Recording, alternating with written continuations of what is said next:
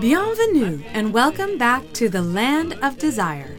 I'm your host, Diana, and woo, it's been a little while. Since our last episode, we paused for Thanksgiving break and I celebrated my birthday with a whirlwind tour of New York City. If you aren't already following the Land of Desire on Facebook, I posted a few great sights from New York City related to previous episodes of the show, so check them out. This week, we're continuing our series, A Tour de France, which follows the original route of the 1903 bicycle race around the countryside. Along the way, we're learning about some of the more unexpected and unknown corners of France, and at each landmark, we'll explore a native dish which represents something distinct about that region. This week, our riders leave behind the fast-paced Mediterranean hustle and bustle of Marseille, cross along the southern half of the country, and make their way into a land with only one language in common with the riders: good food. On July 8, 1903, the first riders arrived in Toulouse 1 week after departing from the tiny village of Montgeron. After 785 miles, that's a century race ridden every day for a week, everybody, the men were, to put it lightly, starving. For all the joy that the bouillabaisse of Marseille can bring, it's not exactly the kind of hearty fare that can sustain a man on a 100-mile-a-day race towards insanity. Luckily, the riders were now deep in the heart of farm country, where the average calorie needs of local farmers were pretty similar to those of suicidal athletes. Leaving behind the sparkling blue waters of the Mediterranean, the men now encountered miles and miles of unspoiled farmland, gentle rolling hills scattered with livestock as far as the eye could see. They were now in the heart of a land once called Gascony, once called Aquitaine, and only relatively recently called France. Welcome to Toulouse, the capital of the Occitanie. The great food writer Waverley Root once divided France into 3 great domains: the land of butter, the land of oil, and the land of fat. Paris, of course, is the land of butter, where locals stuff themselves on croissants and classic butter-based sauces. Down south in the Riviera, like all Mediterranean cuisines, cooks begin with olive oil. Now, however, the cyclists were entering a new culinary world, a world of hearty peasant dishes based around one essential, unforgettable ingredient: animal fat.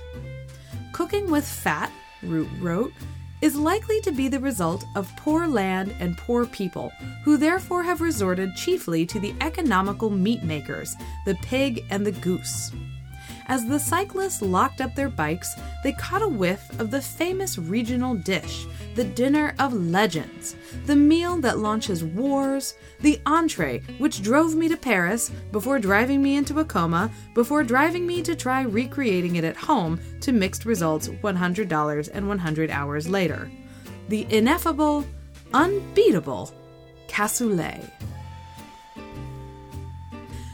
Cassoulet is a stew of white beans and Toulouse's famous garlic sausages simmered in a staggering amount of goose or duck fat, often topped with a leg of duck confit. And if you're thinking, yeah, that sounds pretty good, but I wish there was just a bit more duck fat in there, well, they'll slice some local foie gras on top just to make sure you develop gout before you ask for the check. Listeners, it's divine. In cassoulet, the so-called economical meat makers reach perfection. Cassoulet comes in 3 varieties, and depending on whether the chef is a native of Toulouse or a transplant from Castelnaudary or Carcassonne, he or she might prepare the stew differently, with a bit of lamb or a bit of duck fat instead of goose fat. And if you think this is a tiny detail, you've never met a French cook. As the chef André Daguin once said, cassoulet is not a recipe, it's an argument among villages. Regardless of which recipe you follow, the end result is the same. Some white beans simmered for hours and hours in a broth of salty pork fat and the fat of all the other animals grown around those parts, until a crust forms on top, which is broken and mixed back into the stew over and over, building flavor every time. The best restaurants simply add more meat and beans to the pot when it starts to look empty, without ever taking the pot off the stove, or, heaven forbid, washing it. Last year, my boyfriend and I went to one of the older French restaurants in San Francisco, Le Central, which sold its cassoulet for $13 to celebrate its 13,000th day of simmering. I can still feel that dinner in my heart, figuratively and literally, because I think it blocked one of my aortas. As always, Julia Child said it best.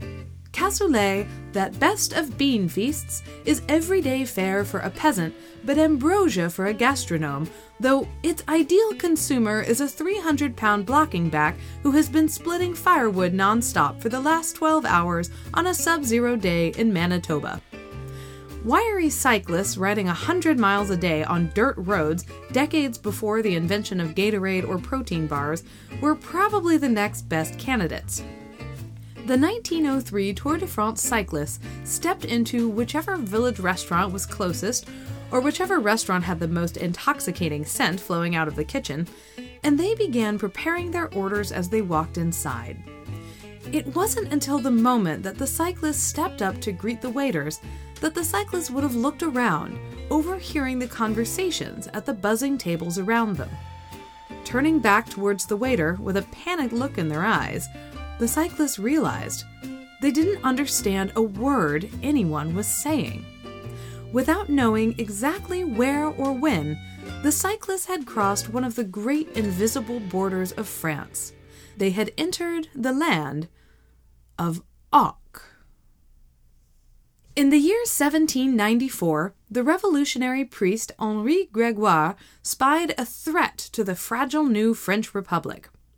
While for freedom, France is at the forefront of nations, she is still, for language, the Tower of Babel. Wishing to unify the new nation and empower her citizens to converse easily with one another, Abbé Grégoire conducted a survey of the nation to find out whether the French population could understand itself. After all, he wrote, the feudalism which broke up this beautiful country carefully preserved this disparity of idioms as a means of enslaving the peasants and chaining them in place. How could the common people rise up against tyrants if they couldn't even speak to one another? Funnily enough, the anti-monarchist priest was echoing the wishes of a very unlikely sort of bedfellow, the king himself. Over 200 years earlier, King Francis I declared French the official language of the nation, her mother tongue. But what was French exactly? To put it simply, and possibly tick off a lot of linguists in the process, French in the age of King Francis I was simply the local dialect, or patois, of Paris itself. The Renaissance king wanted easier paperwork, the revolutionary priest wanted easier rebellion. Across 200 years of bloodshed and upheaval, one thing remained the same. It didn't take long to travel beyond the borders of French and into the realm of local dialects, patois, and other languages altogether. So, the abbé decided to take the lay of the land by sending out a questionnaire to a series of associates scattered across the country. The questionnaire contained 43 questions about the patois and the mores of the people of the countryside. The questionnaire included questions like, is the use of the French language universal in your area? Do you speak one or more patois? Does the patois vary a lot from village to village? Do the countrymen in your region also know how to speak French? Did the local priests once preach in patois? Have they stopped doing so? The results of Abbé Grégoire's survey were shocking, even worse than he suspected. Only one French person in 10 spoke French. While most of the population could muddle along with some choice phrases, In everyday situations, most folks relied on their local patois or another language. At least 1/4 of the country spoke French with the kind of fluency you displayed last time you tried to impress a date at a fancy restaurant, only to end up with a plate of calf's brains instead of a hamburger. It turns out the so-called mother tongue started to fade away not far beyond the borders of 1794 Paris. So, if the French weren't speaking French, what were they speaking? Here are just a few answers. Le Bas-Breton, le Normand, le Picard, le Ruchy, le Champenois, le Messin, le Lorrain, le Bourguignon, le Lyonnais, le Dauphinois, le Basque. Yet one tongue rises above all the rest. The Abbé Grégoire referred to it as a patois, which is to say a local dialect, a bunch of cobbled-together street slang. But this is an insult and a lie. The greatest competitor to so-called pure French in 1794 was much more than a bunch of local expressions and nicknames. It was one of the great languages of the world, one of the original Romance languages, and the birthplace of the first literature which could be called truly French. When the Abbé Grégoire received his surveys, the greatest threat to French linguistic unity was clear. The mother tongue of southern France was not French. It was Occitan. To understand the story of Occitan, we must travel back even further than the French Revolution, all the way back to the 5th century. In the dark days of the 400s, northern France had an annoying issue: the Germanic hordes. Over and over, the Germans would invade, plunder, sack, and muddy up the local language with their own.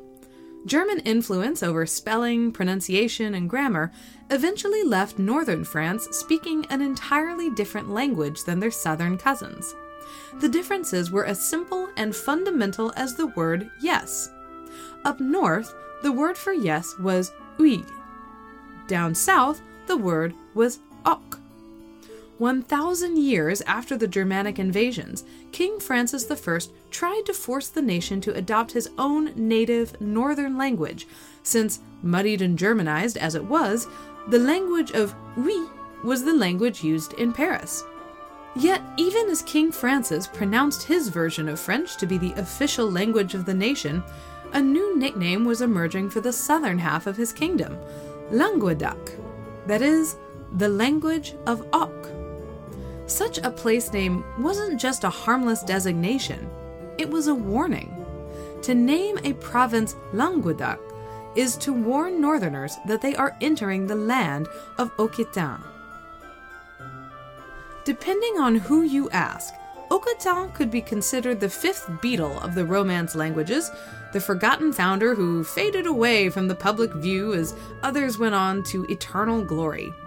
However, I like to think of Occitan as the David Lee Roth of the Romance languages, the brilliant founding member who achieved worldwide fame before being officially replaced and treasured in the hearts and memories of millions. As early as the first millennia, Occitan made its way throughout southern France, northern Spain, and the Basque region, and even western Italy. Occitan was so frequently spoken, so grammatically consistent, and so widely understood that it ushered in one of the most profound developments in the history of Western literature. Prior to the rise of Occitan, the only common tongue which was mutually intelligible to a large number of people was Latin. By the year 1100, however, Occitan was so popular that it was finally possible for artists to try something new.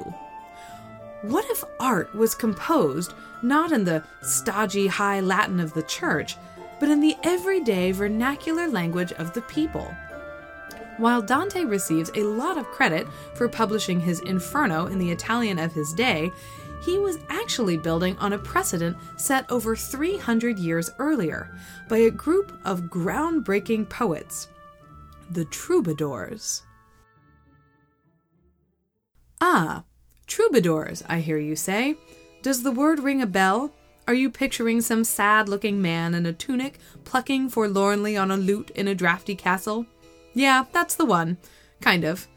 Troubadours were poets and performers who wrote long lyrical works about chivalry and courtly love. The very word troubadour is, in fact, a French loanword from Occitan, from the verb troubadour, which means to compose. The term troubadour is a bit like the term impressionist.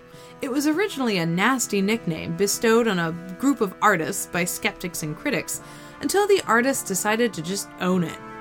We'll probably never figure out exactly where troubadours came from, and there's about 15 different competing theories. But one thing we do know is that the first celebrity troubadour, the Elvis Presley of his time, was Duke William IX of Aquitaine. Yes, that's Eleanor's grandfather. As one writer paid tribute long after his death, the Duke was one of the most courtly men in the world, a fine knight-at-arms, liberal in his womanizing, and a fine composer and singer of songs. When he wasn't trying and failing to lead doomed crusades, William IX composed pieces like this. Joyous in love I make my aim, forever deeper in joy to be. The perfect joy's the goal for me, so the most perfect lady I claim. I've caught her eyes, all must exclaim, the loveliest heard or seen is she.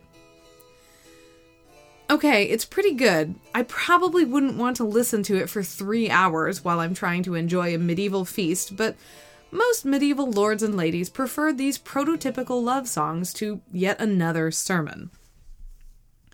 During the 13th century, the global age of troubadour poetry, any educated European person considered Occitan the highest vehicle for modern poetic expression. To speak in Occitan was to display one's education, one's refinement, one's intelligence.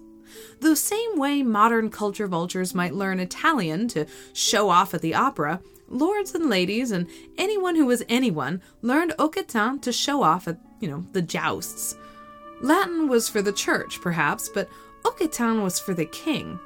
But then again, Occitan was also for the common man. Occitan wasn't just a dialect or a patois. It was a genuine language, and it was spoken by just about everyone south of Paris. For the first time in European history, the language spoken in everyday life was the same language used to convey the highest literary arts of the age. Only after troubadours finally fell out of fashion did the Northerners have the opportunity to shift the linguistic momentum of the nation. After all, Paris wasn't about to acknowledge the superiority of Southern French, which is how you end up with King Francis I signing his ordinance that the written language of the French kingdom shall be French, which is to say, his French. As Abbé Grégoire himself announced in his declaration to the revolutionary government of 1794, "Do you think, I am told, that the residents of southern France will be able to leave behind the language they cherish? Their language, well suited to the genius of a people who think sharply and express themselves sharply, has a syntax in which we find less irregularity than our own language, and by its richness and their dazzling prosody, their language rivals the gentleness of Italian and the gravity of Spanish. We would probably speak the language of the troubadours if Paris, the center of government, had been situated on the left bank of the river. Yet, let us not insult our brethren to the south by thinking that they will reject any idea useful to their country. They have rejected and fought against political federalism. They will fight with the same energy a federalism of patois. Our language and our hearts must be in unison." Yeah, we'll see about that. To a few of the old-timers in the restaurant that day in 1903, the Tour de France cyclists rustled up memories of another stranger from a strange land on a strange journey. Only a few years earlier, another cyclist, on an insane, impossible quest, passed through Toulouse. While the 1903 Tour de France remains a myth and a legend in the history of cycling in the nation itself, this other, earlier pioneer has almost been lost to history. But this mysterious traveler was on a journey more brave, more interesting, and, as one historian put it, more heroic than that of the Tour de France. If the Tour de France cyclists were racing against one another, this earlier cyclist was racing against a much more formidable opponent, time.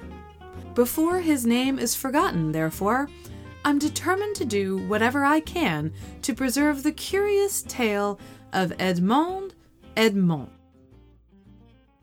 By the early 1890s, Abbé Grégoire's efforts to unify the French language were succeeding, due mostly to the introduction of compulsory elementary education for young children. In school, children were rewarded for speaking so-called standard French and punished for speaking the language of their parents and neighbors. All across the country, regional languages were dying, quickly. While the abbé would have been thrilled at the prospect of so much linguistic unity, linguists were devastated. Everything which made their line of work interesting, the quirky local vocabularies, the invisible boundaries where one patois ends and another begins, the unexpected commonalities, the unique ways of seeing the world which are made possible only through different languages, all were in danger of disappearing forever. Worse yet, linguists weren't even sure anymore what they were in danger of losing. Other than Abbé Grégoire's survey a century earlier, nobody was quite sure who was speaking what. With this in mind, the great sociolinguist Jules Gilliaron came up with an absurdly ambitious project.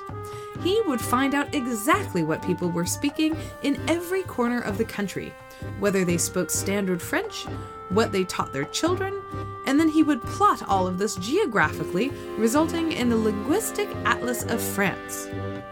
To accomplish this, however, he needed help. Empathetic as he might be to the needs of dying languages, Jules Gilliaron was nevertheless an elite, and he'd spent the past decade teaching dialectology in Paris. Rural farmers were less likely to open up to him, and if they did, he feared that his own extensive linguistic training might influence his records of what he heard. Gilliaron needed a field assistant. Luckily, he already knew the perfect man for the job. In the tiny town of Saint-Paul-sur-Tenoise, 150 miles north of Paris, French was a foreign language. Saint-Paul-sur-Tenoise had an unhappy history. Originally a part of the Netherlands, in 1537 she'd been burned down by the French. 50 years later, she was burned down by the French again. 10 years after that, it was Spain's turn to burn the town. 40 years after that, Saint-Paul-sur-Tenoise was burned down accidentally, because apparently this town was constructed entirely out of matches. Eventually, in 1702, the French took possession of this small town for good, though she still managed to get occupied by the Prussians and then the English during the reign of Napoleon. Suffice it to say, by the end of the 19th century, the local patois of Saint-Paul-sur-Tenoise was a very curious mixture indeed. The 3,000 residents of this tiny town spoke a fascinating garble of loanwords from all the languages of her previous conquerors, sprinkled in with some fun slang of her own. In the 1870s, the Saint-Pauloise patois caught the ear of one of her own, the local baker, Edmond. Edmond was himself the victim of bureaucratic tyranny when it came to spelling and grammar. His family's name had once been Desmonts, but somewhere along the line, a clerk mixed up the first two letters of the family name. Objections were nothing against faceless bureaucracy, so Edmond the family became, and Edmond they remained. Edmond seemed destined to continue in his family's footsteps, running the local bakery, never setting foot outside the borders of Saint-Paul, except perhaps for an excursion on his proudest possession, one of the newfangled bicycles taking the French countryside by storm. Yet, Edmond had a secret hobby. He loved language. In particular, he loved Saint-Pauloise, and took great pride in the unique flavor of his local patois, and he decided to document its grammar, its vocabulary, and its idioms before the state stamped it out altogether. In the early 1880s, Edmond published his first serious linguistic work, a dictionary of Saint-Pauloise. A few years later, he published a collection of local tales and legends written entirely in Saint-Pauloise. By the end of the 1890s, this curious local baker caught the eye of serious linguists around the country, and Edmond began receiving awards, cash prizes, and invitations to join prestigious linguistic circles. We don't have any record of the reaction in Edmond's hometown, but considering the shame which was beginning to accompany most usage of local dialects and patois, it's not actually certain whether Saint-Paul regarded these works as tributes to their local language or embarrassing exposés of their backwater ignorance. Regardless, Edmond continued to work in his bakery, but his heart was set on grander sights. Jules Gilliaron, by then one of the most distinguished linguists in the country, read Edmond's dictionary of Saint-Pauloise with great interest. Here was a man with a gift, he thought, a man who could truly catch the sounds and patterns of a local patois without being influenced by outside spelling and grammar, who could record speech truthfully without making subconscious corrections or exposing a hidden bias. Better yet, Edmond was a rural man, unassuming and unpretentious, the kind of man that anyone would feel comfortable around. Gilliaron figured rural men and women would feel more comfortable speaking in their native patois if they knew that the man they were speaking with spoke his own patois as well, and did so without shame. Gilliaron wrote to Edmond at once to ask whether he would be silly enough to leave his life in Saint-Paul-sur-Tenoise behind and embark on a heroic, absurd, linguistic Lewis and Clark mission across the country. For a man who had spent his entire life in a town with a population smaller than my high school, to Edmond the idea must have sounded like a wonderful dream. In August 1897, at nearly 50 years old, Edmond stepped away from his bakery and dug his trusted bicycle out of the garage.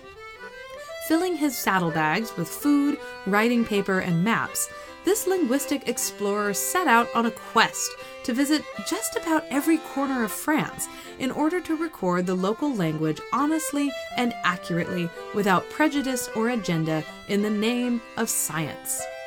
Whereas Abbé Grégoire's survey reached just over 100 different locations around the country, Edmond's journey included no fewer than 992 different destinations. At each stop along the way, Edmond would seek out the locals and start a conversation. As the men and women of each town and rural village relaxed into their everyday patterns of speech, Edmond transcribed everything they said phonetically, using a complex and extensive shorthand, so that back in Paris, Gilliaron could understand exactly how these words sounded. The journey took 4 years, in which Edmond recorded speech patterns in 639 places, taking thousands and thousands of pages of notes, which were mailed back to Paris, all while he cycled on and on over the paved streets, cobblestone paths, and dirt roads of the French countryside, Belgium, Alsace, Switzerland, and even the Channel Islands. In 1901, Edmond's 992 notebooks formed the backbone of the work which would change the field of linguistics forever, the Linguistic Atlas of France. On each page of this atlas, readers found a map of France labeled with a word or a phrase like "be" or "go get it." Then, sprinkled across the map were the local terms for that word or phrase. The atlas was published over the course of 8 years in no fewer than 13 volumes, and it captured the speech of a nation as no earlier linguistic study had ever done. As the noted scholar Mario Roquet once wrote, "The shape of the atlas is no less precious than its contents. It allows us to grasp linguistic phenomena in relation to one another, the territory, or the local history of the region.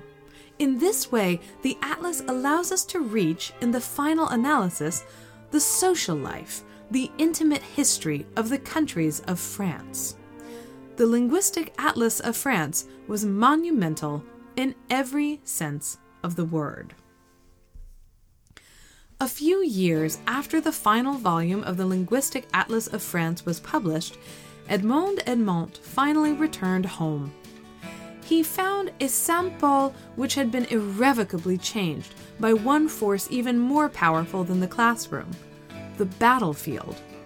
World War I scattered young men who had never left their small town all across the battlefields of France and beyond. Young men who would never have dared leave the lands of their fathers returned home, if they returned at all, speaking snippets of English, German, and of course, standard French. Saint-Paul herself suffered as though it were the 16th century all over again. Stuck in between the French front lines and the famous poppy fields of Flanders, Saint-Paul experienced the kind of carnage and destruction unseen since the days of the 16th century. In this new and unfamiliar world, the comfort of Saint-Pauloise grew precious to the locals, and Edmond became a hero for his role in preserving this slice of the past. Between 1918 and 1925, Edmond served as the mayor of his beloved Saint-Paul-sur-Tournoise, spending the rest of his life helping his town recover from World War I while cleaning up the town archives, the library, and the local museum, and while continuing to record everything he could of his beloved Saint-Pauloise patois. For over 40 years, Edmond wrote the local paper, hundreds of pieces recording fables, vocabulary words, and more in the local dialect. His famous notebooks and index cards from the 4-year journey across France were stored in the National Library.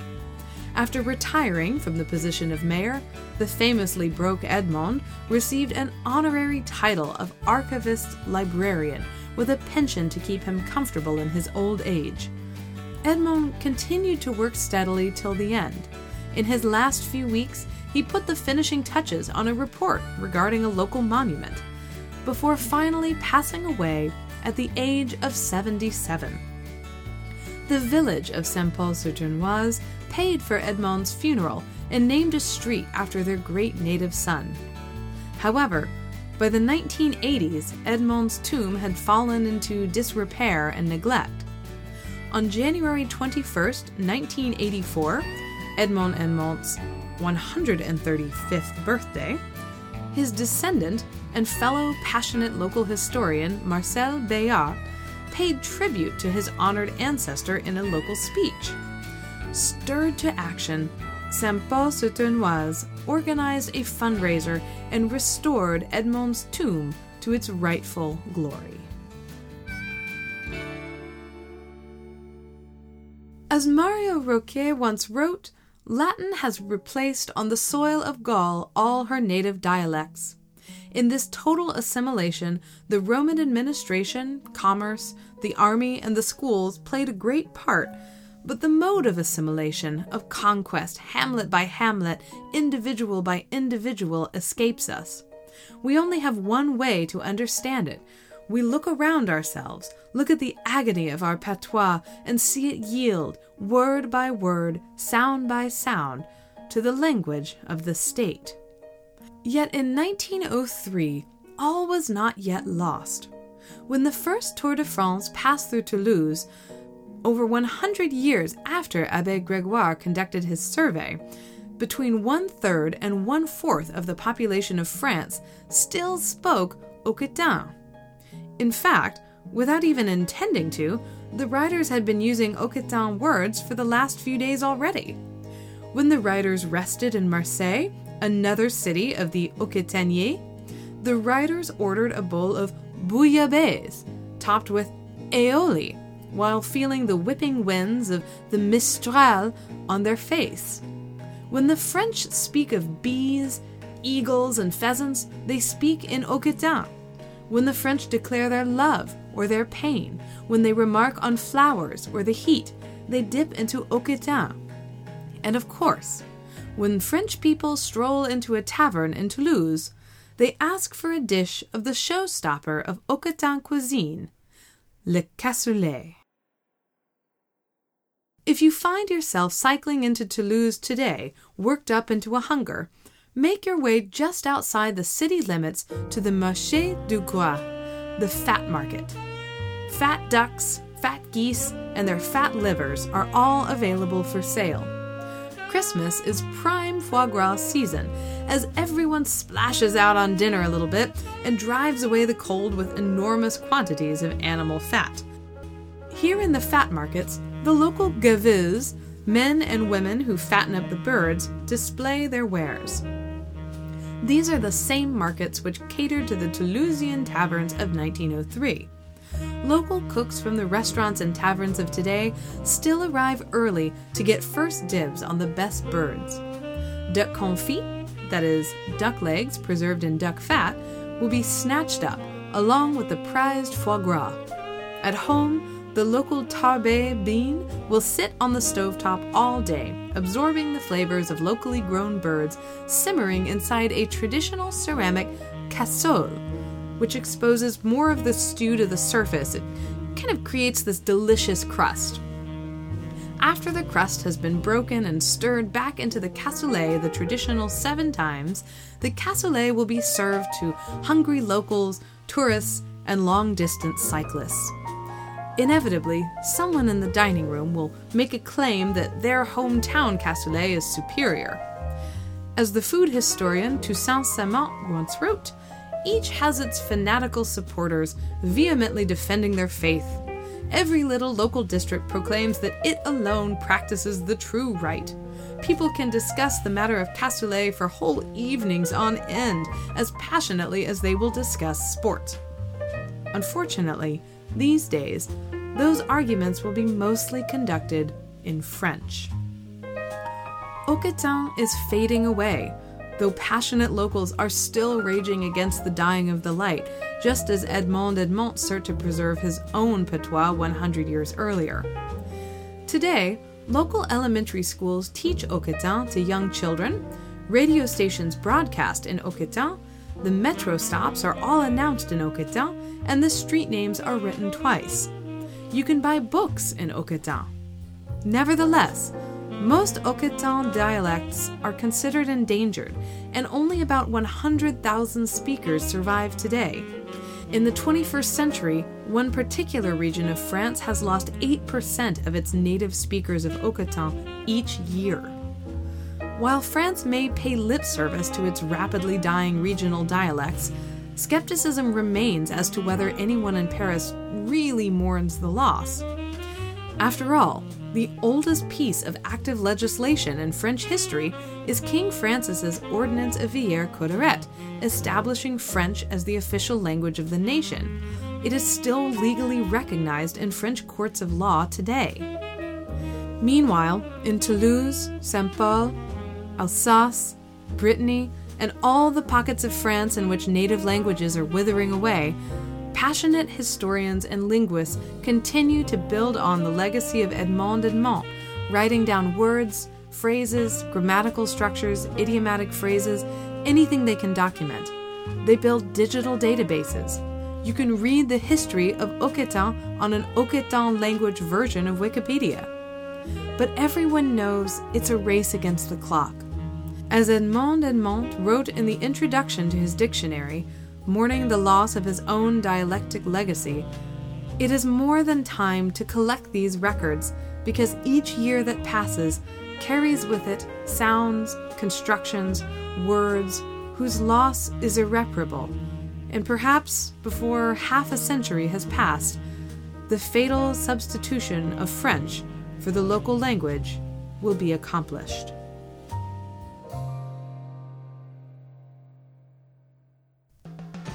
Thanks for listening to The Land of Desire. Next time, we'll continue our tour of France as the cyclists of 1903 pedal on to Bordeaux.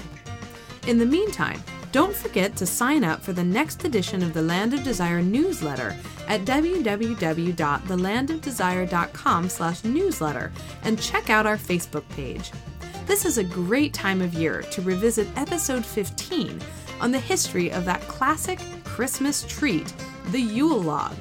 If you eat one this year, please post a picture on the Facebook page so we can all get hungry. Until next time, au revoir!